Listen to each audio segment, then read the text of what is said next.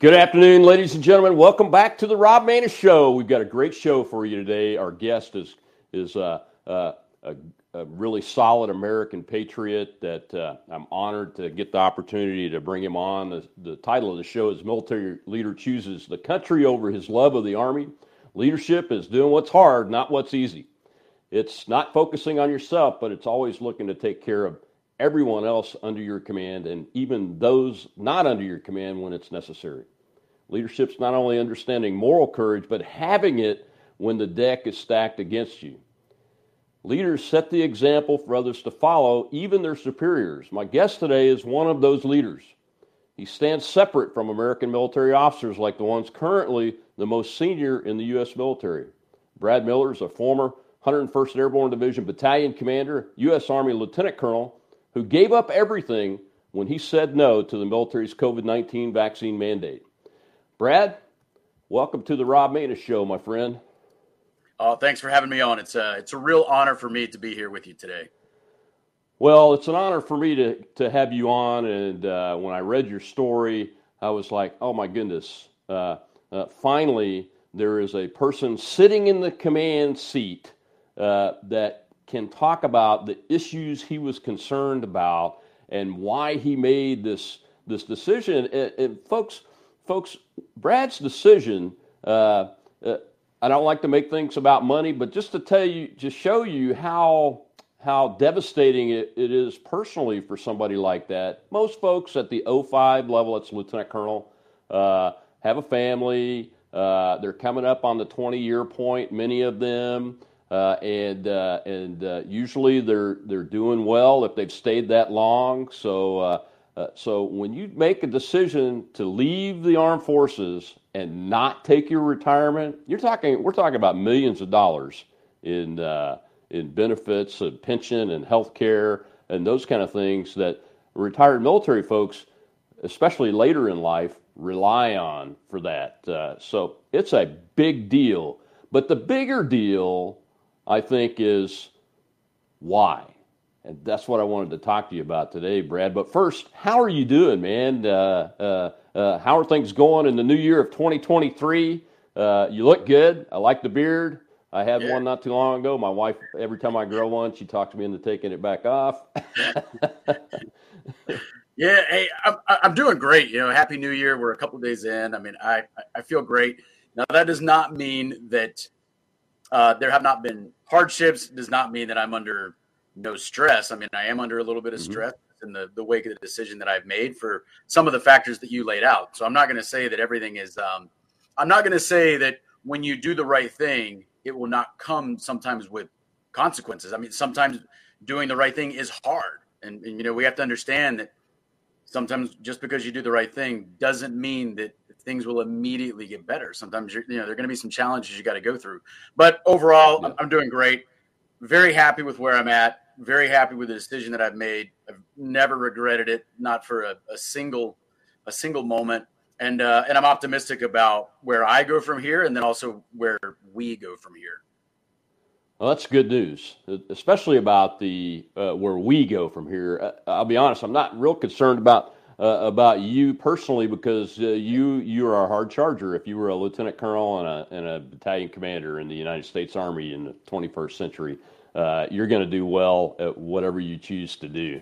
It's the where we go from here, and I want you to take the audience through the thought process. My first real question is you mentioned in one of the articles I read that the DOD and the COVID narrative, both on the outside and the inside, it sounded like to me, of the military, they rang untrue or false to you. What about it struck you? What were those details that struck you that really started your mind to thinking, I'm going to have to really look at this? Yeah, so I was very skeptical from the very beginning, and that's not because I immediately put all the pieces together. No, not at all. But I was very skeptical about what we were being told.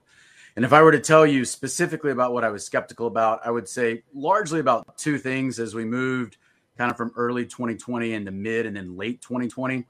and then on into 2021 as they started getting ready for these injections to roll out. But with COVID itself, I was skeptical about two things. One, the origin. I think plenty of people have started to become more and more skeptical about that. And then two, the amount of deaths that actually could be attributed to COVID. Those are the 2 points where I was the most skeptical. Yeah, at the time we were really seeing these death numbers being put out there by various public health organizations and governments around the world that didn't make any sense to me when I started really digging down into the data. And I'm as you probably are, and all of us that were military commanders are, we're driven by data. I mean, the first decision I make when I'm making a command decision is, do I have data to look at? So I could spot weak data pretty easily, even in a data set that I'm not familiar with. And I'm sure you could too.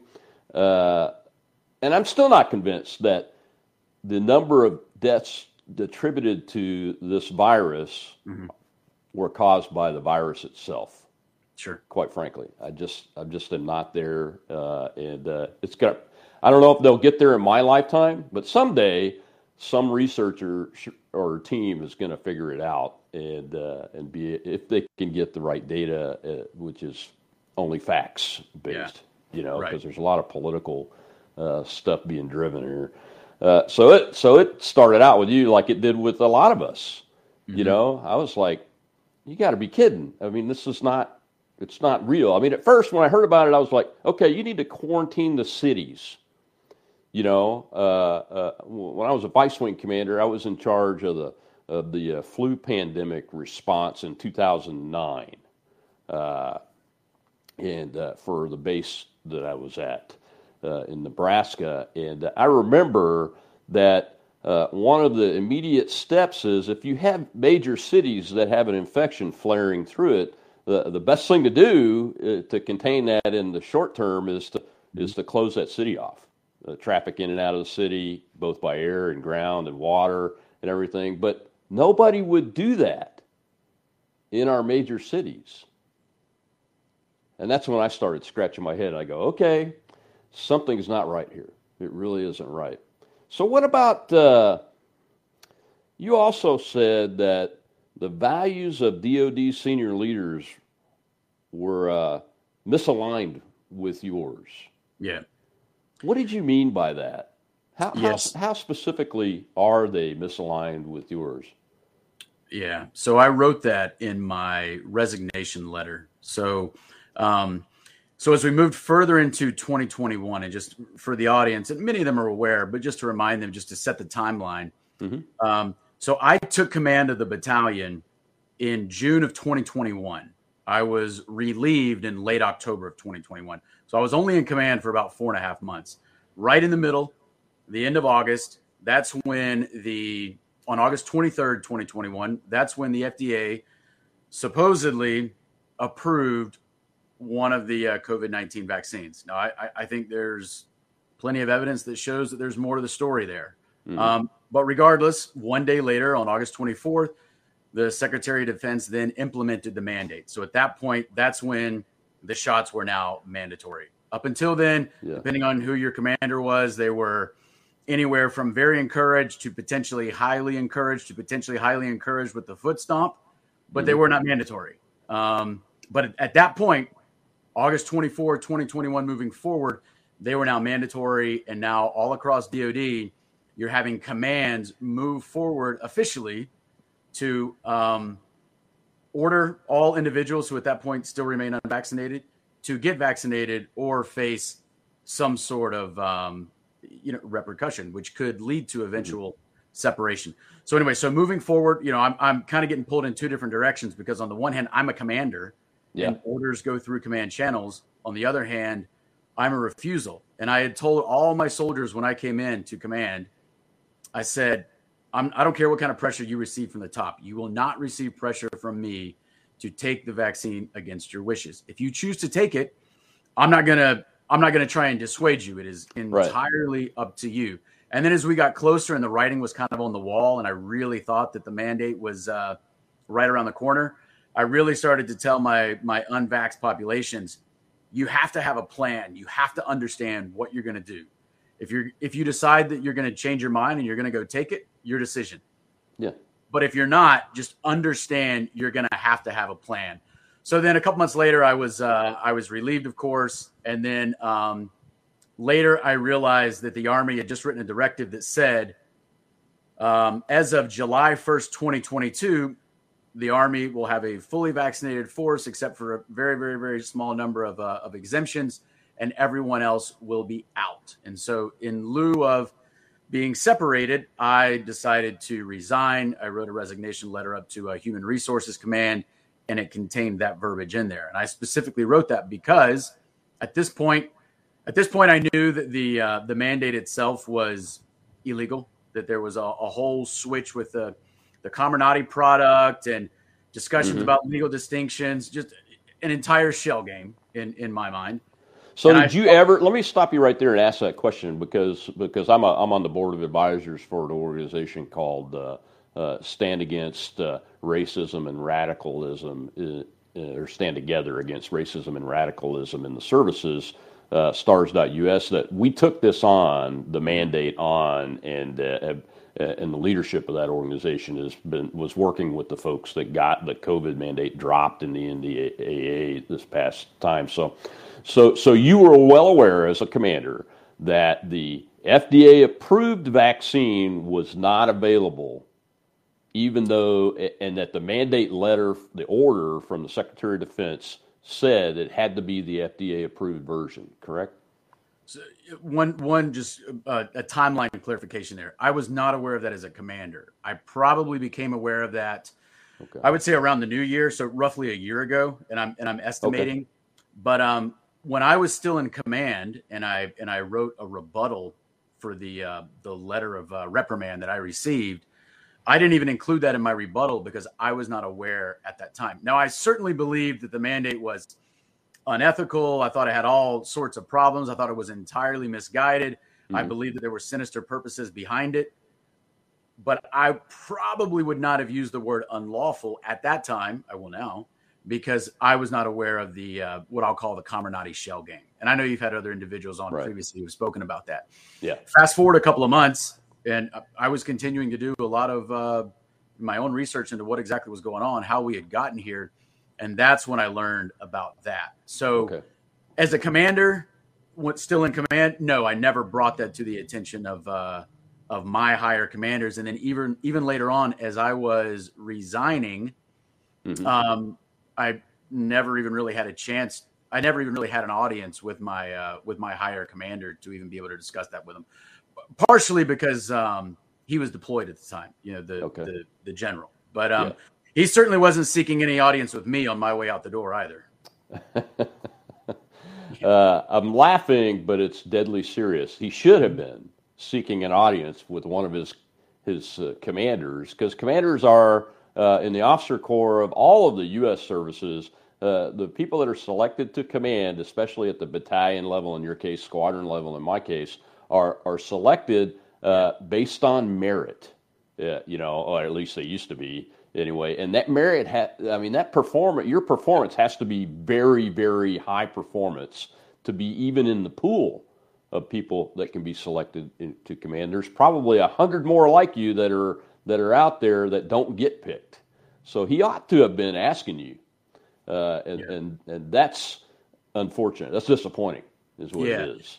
So he and I had a conversation one-on-one sometime in August of 2021. And if I remember correctly, it was right before the mandate was implemented. But when we had this one-on-one conversation, and it was very cordial, it was very, very respectful in both directions, but it was very much an issue of two gentlemen who were both commanders. Now, one's a 2-star general and one's a lieutenant colonel, who were on opposite sides of an issue, but the general's on the same side of the army as the Army, and the lieutenant colonel is not. And we know how those struggles go, right? Sure. Yeah. But then once I was actually relieved, and then a couple months later when I was actually putting in my resignation paperwork and then on my way out the door, I never had another audience with him, which I would have liked to. At one point, I thought we were actually going to do kind of a counseling session via VTC. It got scheduled, then it got unscheduled.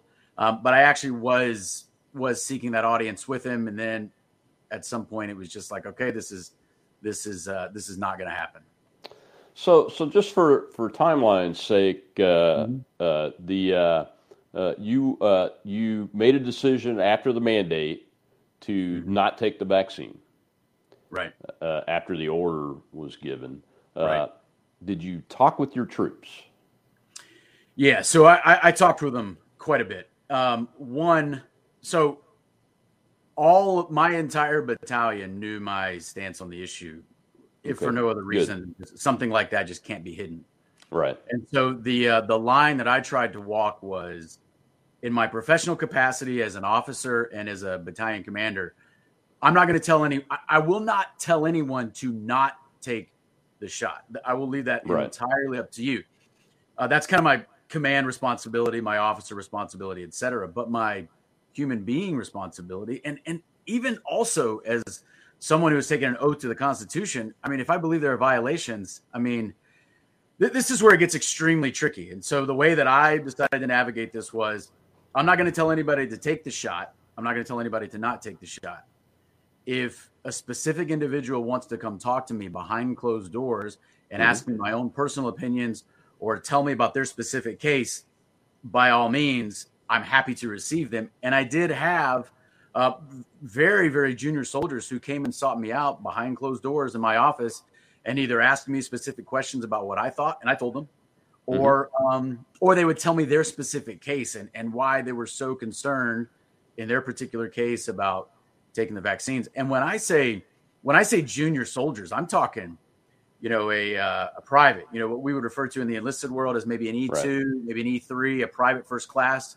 Okay. So you're talking about a soldier maybe with 18 months of service potentially going into their battalion commander's office who has 18 years of service. I mean, this is, for those that don't necessarily understand military structure, even if you're an approachable commander, and I'd like to think that I was an approachable battalion commander, it is no small thing for a very junior soldier to go seek out the battalion commander, even for a positive reason. Well, and that's why I want to go into detail. I wanted you to go into detail about your communication with your soldiers while you were in command, because you were in command when the mandate came down. So as a commander, I mean, you're really in a spot at that point, and it is a big deal for an 18-year-old PFC, private first class, to go see their battalion commander. I mean, I had E1s through E5s in my squadron, and it would be a big deal for one of them to come into the office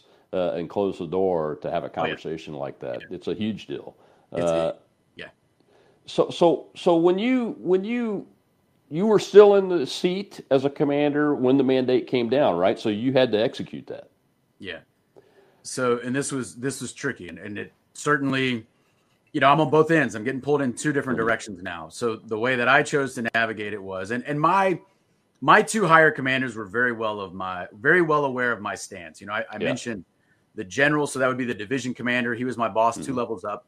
He and I did have that one conversation behind closed doors in early August of 2021. Okay. And then I never had another one-on-one conversation with him.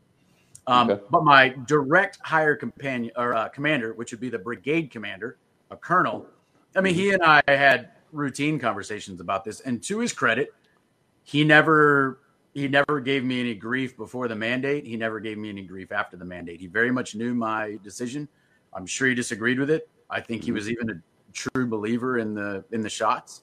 And maybe to some degree, he even respected me for my resolve. But I also don't think he necessarily tried to go to bat for me with the division commander. I mean, I have no evidence that happened either. Sure. So do you think that understanding your interactions specifically about the issue weren't that many above the brigade commander, but do you think that from the brigade on up and most of your colleague battalion type commanders were like, hey, it's an order, we got to get it done? Is that where most people were coming down? Yeah, I would say you're going to have a range of opinions, but even within that range, they're all going to be on the side of those who believe, hey, this is an order, it's lawful. It also makes perfect sense because COVID really is a readiness threat, and these shots are safe and effective. So that would be, one.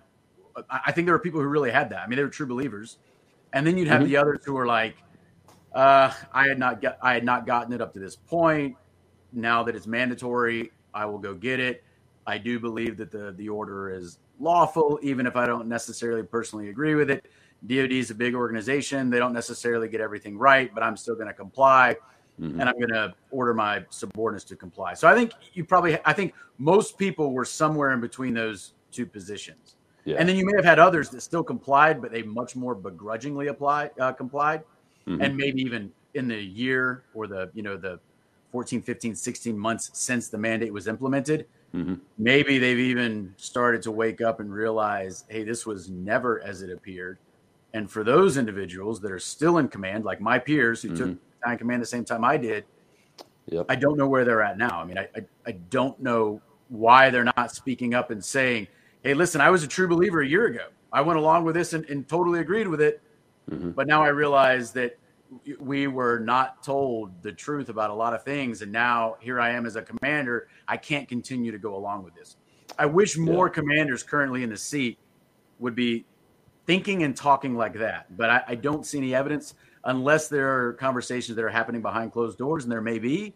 But where's the action that ideally would come from that?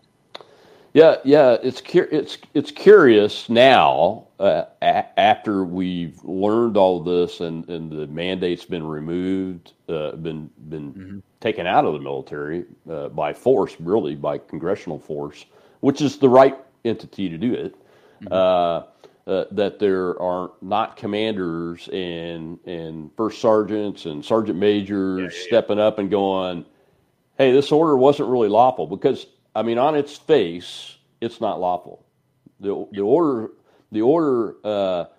as it was written may have been lawful, but the execution of the order made it an unlawful order. It's what 5 or I think we're up to 6 courts now have said that. In addition to my next question for you is still as a commander, in addition to the exemptions.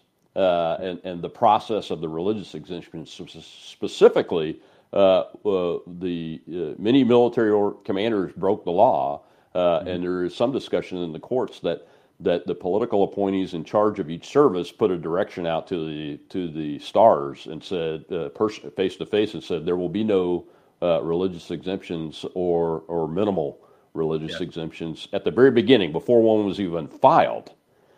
Which is illegal. That's against the law now.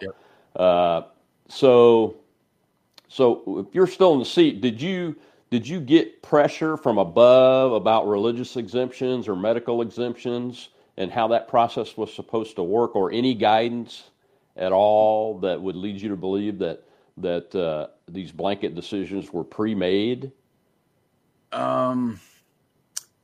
So I never got any direct guidance where somebody tried to push me in a direction with undue pressure. No, but that may have happened after I was already gone. I mean, I was relieved within 2 months of the mandate being implemented, and a lot of this litigation continued onward. And for some people, still continues now. So maybe there's some that happened after I was already out of the seat that I did not see. But no, my direct commander never did anything like that. Okay. But there was already talk at higher levels. I mean, we were already hearing it that basically any exemptions that were approved would just be, token approvals here or there, just so that it wouldn't be a 100% rejection. And then there was also talk about, and some of this is anecdotal, but there was also talk about that those that were being approved were people who were headed out of the service in a couple of months anyway, which means you're approving someone's exemption, but it's a problem that will solve itself in 4 to 5 or 6 months when this individual retires or for some other unrelated reason, leaves the service. Yeah, when I first started looking at the religious exemption deal after I heard from in a court briefing that the Secretary of the Air Force had called all the stars into the Corona meeting that they have a couple times a year and told them point blank there will be no religious exemptions. It looked like that changed where they had to do some, but the Air Force was so blatant about it. Yeah. Most of theirs were people that were already had their papers, either retirement approvals or enlistment termination, those kind of things. Or on terminal leave, a lot of them, and those kind of things. So yeah, I mean that's I was just curious if you had anybody put in for a religious exemption while you were still in command, and if you were how you interacted with that process, if at all, or right. If you saw anything weird with the process. Yeah. So and I didn't, but part of that was because of how quickly I was removed, and so when so the mandate occurred at the end of August, but it wasn't until the first week in October that we had kind of started to collate all the data together for the individuals in my battalion that still had refused. So, these things kind of, they take some time administratively for the process to occur. So the first week in October, now I'm submitting my battalion's packets to the brigade. And some of those packets would have included exemption requests for either medical or religious exemptions. But about 2 weeks later, I was moved out of the seat. So I would not necessarily have seen what the outcome was for those. But in those, one of the exemption requests that was not present was my own. So I never put in for a religious accommodation request. And my brigade commander, I specifically remember him texting me and saying, "Hey, Brad, I'm looking at your battalion's paperwork here. I don't see your religious accommodation request." And I texted him back and I said, "Hey, sir, I was going to do one. And then at the last second, I decided against it because I'm not looking for an exception for me. And I think this should be rescinded wholesale. I'm not looking for, partial exemptions here or there." And the other thing with me specifically, there are two reasons why I didn't put in for a religious accommodation request. One, I wasn't looking for an exception for me. And as a commander, because I might have been able to preserve my seat, my position as a commander, if mine had been approved. Now, maybe it would have never been approved. But if it had been approved, well, I'm still in command, which means, I've got an exception in place. I'm exempted. But my command, I'm still in a position where I still have to continue to be the face of this order vis-a-vis my own subordinates. I was not comfortable with it. The other reason I did not want to put in for an accommodation request in terms of, religious accommodation request is because in my mind, the way I saw it was, I do have pretty significant religious objections to this, but it's almost like if you're asking for a religious accommodation request, you're almost already accepting that the shots may be safe and or effective. You just have problems with maybe the research, the development, or the production or whatever. And for me, I'm not even going to grant that they are safe or effective. So it's like I almost don't even get to the question of how the research was conducted to create them or et cetera. I'm not even going to concede that they're safe or effective. So that's my view. That's why I specifically chose not to put in for a religious accommodation request. Had I done that, it's at least possible that I could have, even if I didn't win, even if the exemption never got approved, I might have been able to stall long enough potentially to hit the 20-year mark. That's possible.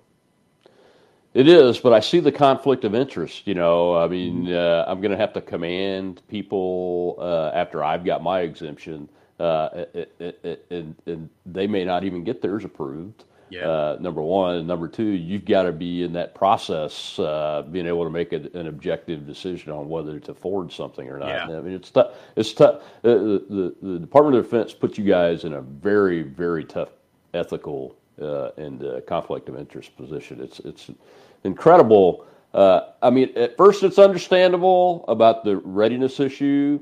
I could see it. We saw the carrier. I think it was the TR carrier battle group that had a bunch of people get sick. I'm still not convinced that was the COVID-19 itself was the issue there, quite frankly, because I haven't seen the data. And with the data shenanigans that's been played by the Department of Defense on the DMED data, the medical database on the adverse effects, I don't know that we'll ever see actual data on either COVID or the vaccines, quite frankly, that we could trust from any government entity in the United States, unfortunately. And that's a very sad thing for somebody that served for over 3 decades of their lives in the United States Armed Forces and commanded at the 06 and the 05 level. I mean, it really is sad that we're where we're at, because the leaders in the institutions are destroying the institutions as we speak. And on that issue, how did they remove you from command, Brad? Mm-hmm. Yeah, so I was suspended from command on October 22nd, 2021, and I was suspended by my direct hire commander, the brigade commander. Okay. He shot me a text in the morning. It was a Friday morning. Hey, Brad, I've been told I gotta suspend you today. And so I'm reading the text. It's maybe 8:30 in the morning, and I'm reading the text, and I'm thinking to myself, well, I mean, am I suspended as of reading this text? Does this mean, as of time now, I'm suspended? So anyway, so I text my boss back, and I'm like, hey, sir, I understand. Remember, this is not a shock to me. I'm not at all surprised. Yeah, sure. Yeah. And I say to him, hey, I was going to speak to my battalion today. There are a couple things I got to clean up today. Can I have till the end of the day? And he said, yep. Hey, no problem. Just come by my office at the end of the day. So it was a Friday. We were going to cut the troops, cut them early a little bit, So in the mid-afternoon, I had actually already told my command sergeant major, I want to speak to the battalion on Friday, which we would do at Friday formations maybe twice a month. I would bring everybody in, just in a big informal circle around me after the formation, and I would just kind of, just informally put out some notes from the battalion commander to the troops and entertain any questions. So we did that. It was the final time that I ever spoke to the battalion, and I told the battalion, hey, you guys have known all along where I stood on this, and I told you I was probably not going to be in command much longer, and this is it. Right after this, I'm going over to the brigade headquarters to go get suspended. So I went over there. I was suspended by my brigade commander. It was very informal. We sat down. He was super cool with me about it. I mean, I didn't agree with the fact that I was being suspended. I mean, I still think it's wrong, but he was very, very professional. I mean, we were in there. I don't want to say we were lighthearted about it, but it was just kind of, I thought it was absurd. It is what it is. I had accepted what was going to happen. We were not going to freak out about it. And then I remember thinking, okay, I'm being suspended by the brigade commander because I will be relieved. When I get formally relieved, that will be by the division commander. That was my thought process. That did not happen. 2 additional weeks later, maybe 3 weeks later, I received an email from the brigade JAG informing me that I had been relieved. So I was, in a sense, I was relieved via email, but I received that email 18 days after the formal relief had occurred. So I was suspended October 22nd. I was formally relieved October 28th. I received the email November 15th. The email that I received on November 15th had a memo from the division commander dated October 28th informing me that I was relieved effective immediately. But I never saw it. I was just going to ask you, because the JAG folks, the Judge Advocate General, military lawyers, they have no command authority to put in place or remove commanders. Correct. So here's what's happening here is, watch the rest of this interview on Red Voice Media Premium using the link below. Completely uncensored and ad-free. Not a member yet? Try it for $1.